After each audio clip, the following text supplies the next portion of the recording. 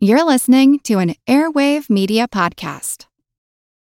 Have you ever wished that you had a direct line to your pediatrician to ask all the questions that constantly crop up while parenting? We sure have. That's why we launched the Bites of Health podcast. Every morning, we'll answer a commonly asked pediatric question in 5 minutes or less.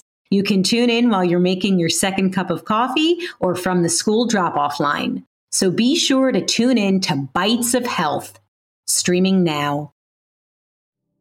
Do you find it hard to sleep at night? Then the Sleep Cove podcast can help you. Hi, I'm Christopher Fitton, the voice and clinical hypnotherapist behind Sleep Cove. Sleep Cove features sleep hypnosis, meditations, and bedtime stories, all designed to help those of you who struggle at night to achieve a restful and peaceful night's sleep. Search for Sleep Cove on Apple Podcasts or Spotify and see why Sleep Cove helps millions of people sleep deeply all night long. I'm Teresa McKee, your host for A Mindful Moment. Thank you for joining me today as we explore ways to increase our mindfulness in our day-to-day experiences. Let's start with the breath. The breath is our most powerful tool for getting centered, grounded, and calm. If you're able to, breathe in through your nose for a count of 1, 2, 3, 4. Now slowly release the breath through the mouth for a count of 1, 2, 3, 4, 5, 6, 7, 8. One more time. In, 2, 3, 4. Exhale, 2, 3, 4, 5, 6, 7, 8. Repeat this breath work anytime during the day when you feel stress rising or when you notice you've lost your focus. If you'd like to follow a guided meditation, please visit our YouTube channel at Work to Live.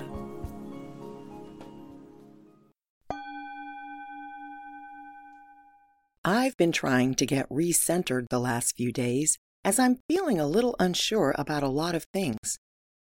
For months, we were told, at least here in California, that the recovery from the pandemic and the return to normal life would happen in fits and starts, overall slowly, and that it wouldn't work like a light switch, but more like a dial.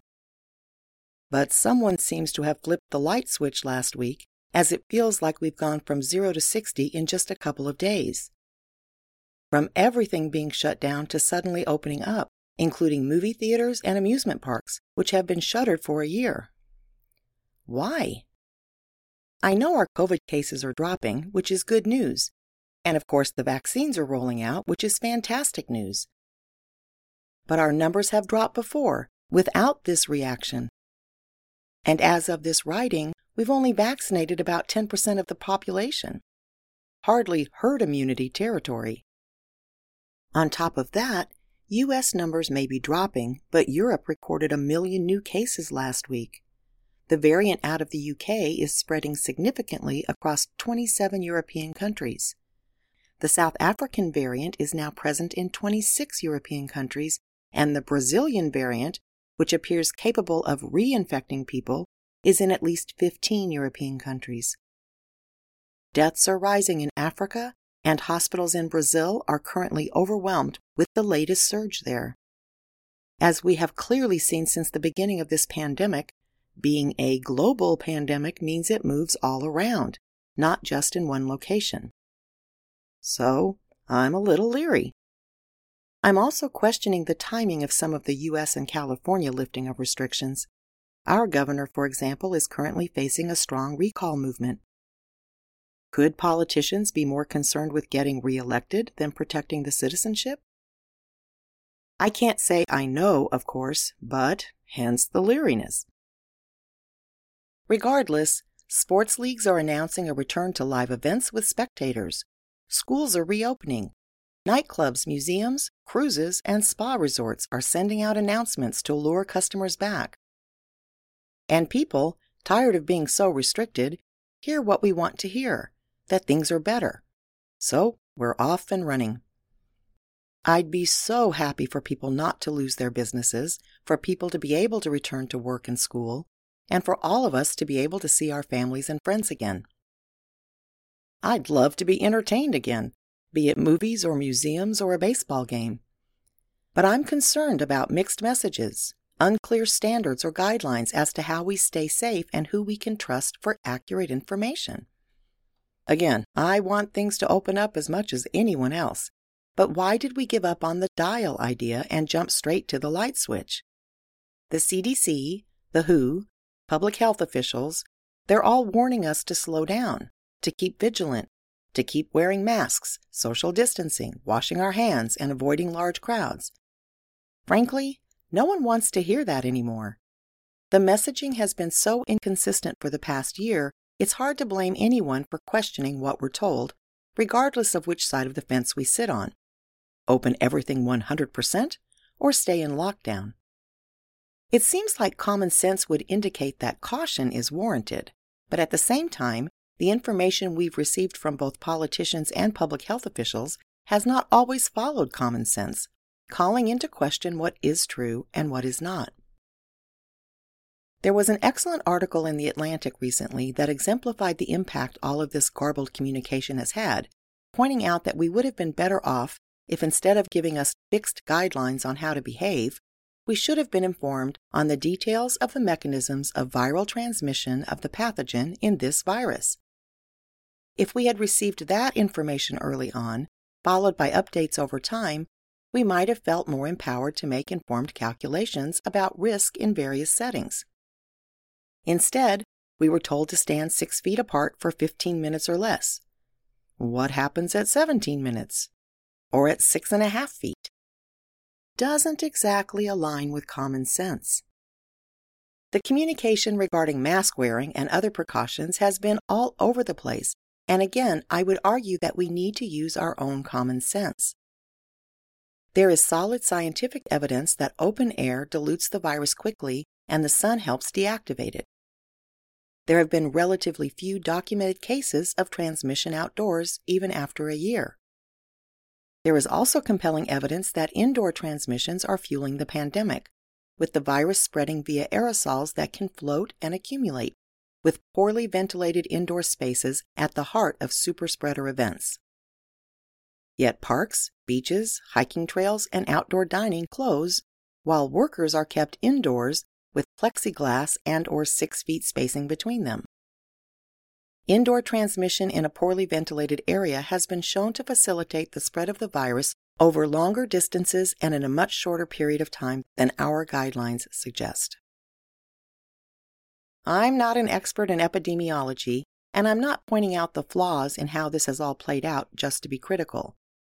I'm sharing all of this because we are at a point where we need to make good decisions. And if we don't trust or believe those in authority, it doesn't mean we have to respond through rebellion. We can simply turn to our own intuition and common sense. I think if everyone was willing to cooperate and be careful, we could open everything up. If we recognize that we cannot move through life without affecting others, that our every action has a ripple effect that we have no control over once let loose, and that as a species, we need to band together to protect humanity and the planet, think of what we could accomplish. It's up to each of us to decide how to proceed, I hope based on values as well as consideration of others. A good example comes from states where mask mandates have recently been lifted and many restaurant owners are dismayed. They are now left in charge of deciding what is safe or not and enforcing their own rules. They desperately need customers, and lots of customers are desperate to get back into the restaurants. Many owners, however, feel it is not safe to stop wearing masks for their staff as well as customers, but are afraid they won't attract customers if they require them. We could support all businesses reopening and this time staying open, not by some Herculean act of strength and fortitude, but by simply behaving as we would if we had a cold or the flu, protecting others from our germs and vice versa. We could step back from the rhetoric and the political nonsense and just think of our fellow man and our own well-being. No more shaming, scolding, ostracizing, or attacking each other. And no putting more pressure on restaurant owners or other small businesses fighting for survival. Let's just wear masks when in contact with others, and if possible, socialize only outdoors or in well-ventilated spaces for the next couple of months. As I begin, I've spent the last few days getting centered, slowing down when my mind starts racing about preparing for a re-entry into the world and what it means for my business, for my staff, for my personal life, and for family and friends. I've decided to stick with the dial. I'll dip my toes in the water when it comes to going out in public and ease my way back, regardless of what others are doing. I've decided to adopt Japan's public guidelines going forward, which they call the 3 C's, and which are logically driving the pandemic.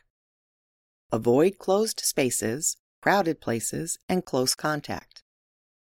When any of the 3 C's is unavoidable, I'll mask up, or even double mask up, and I'll take my walks outside mask-free to give myself a break from the confinements of wearing masks indoors. Since I'm still not eligible for a vaccine, I won't actually be dipping my toes in quite yet, but we'll start preparing for re-entry by reviewing what I can still take advantage of before the rush of civilization crashes in.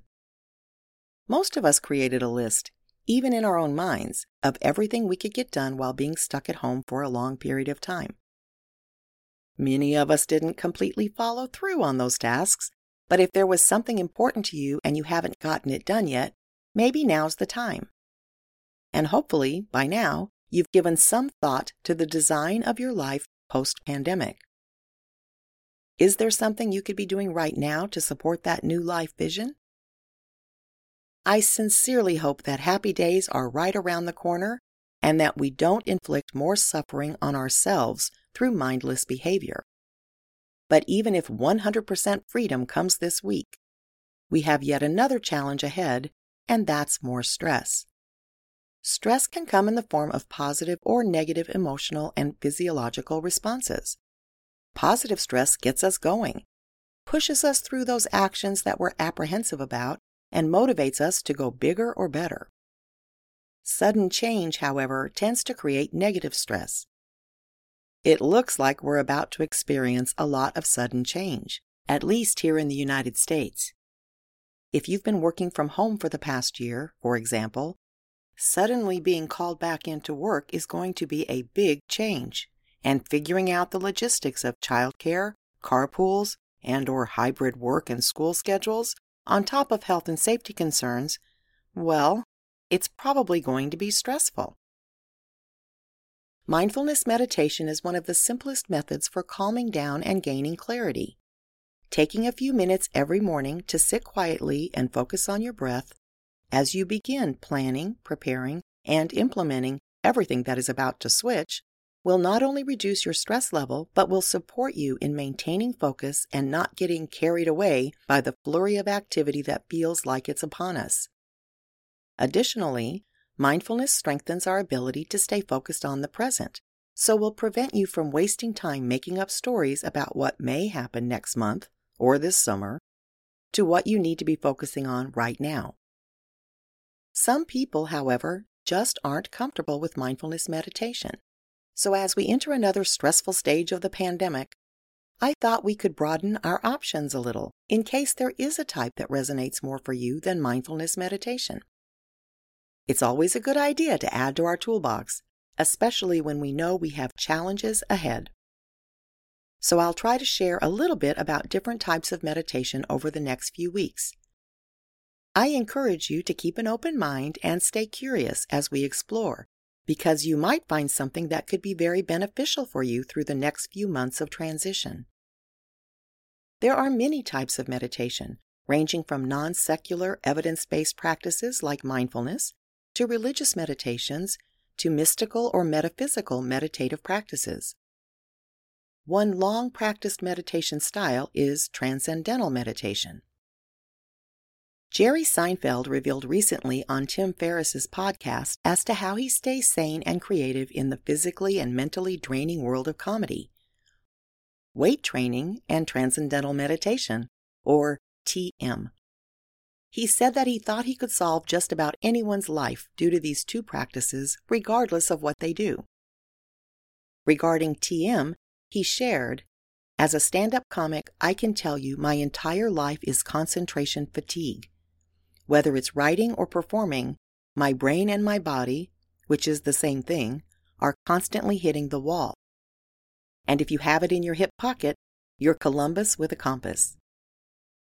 The comedian practices TM twice a day, or as he stated, "anytime I feel like I'm dipping."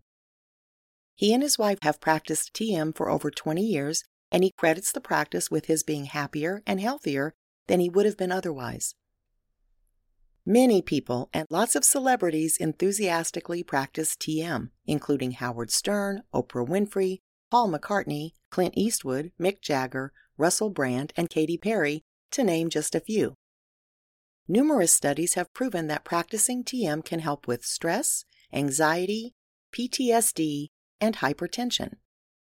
It's also associated with an overall increase in life satisfaction. So what is transcendental meditation, and how is it different from mindfulness meditation? TM was introduced by Maharishi Mahesh Yogi and comes from the Vedic tradition. Popularized in the West by Jon Kabat-Zinn, mindfulness meditation comes from the Buddhist tradition. TM is described as a simple, effortless meditation technique that doesn't involve contemplation or concentration. A mantra is used as a method to let the mind settle down naturally and ultimately to transcend thought. In mindfulness meditation, we're training our mind to be in the present moment and focus attention on our breathing, sensations, and thoughts during meditation. The main difference between the two is that the goal of mindfulness meditation is to have our thoughts be on the present moment, whereas with TM, the goal is to transcend thought itself and experience a state of pure awareness, in which we are aware but without any focused thought. I find it quite fascinating that these differing approaches to meditation and differing subjective experiences during meditation result in contrasting neurophysiological states associated with each practice. TM activates the brain's default mode network, which is a natural resting state of the brain.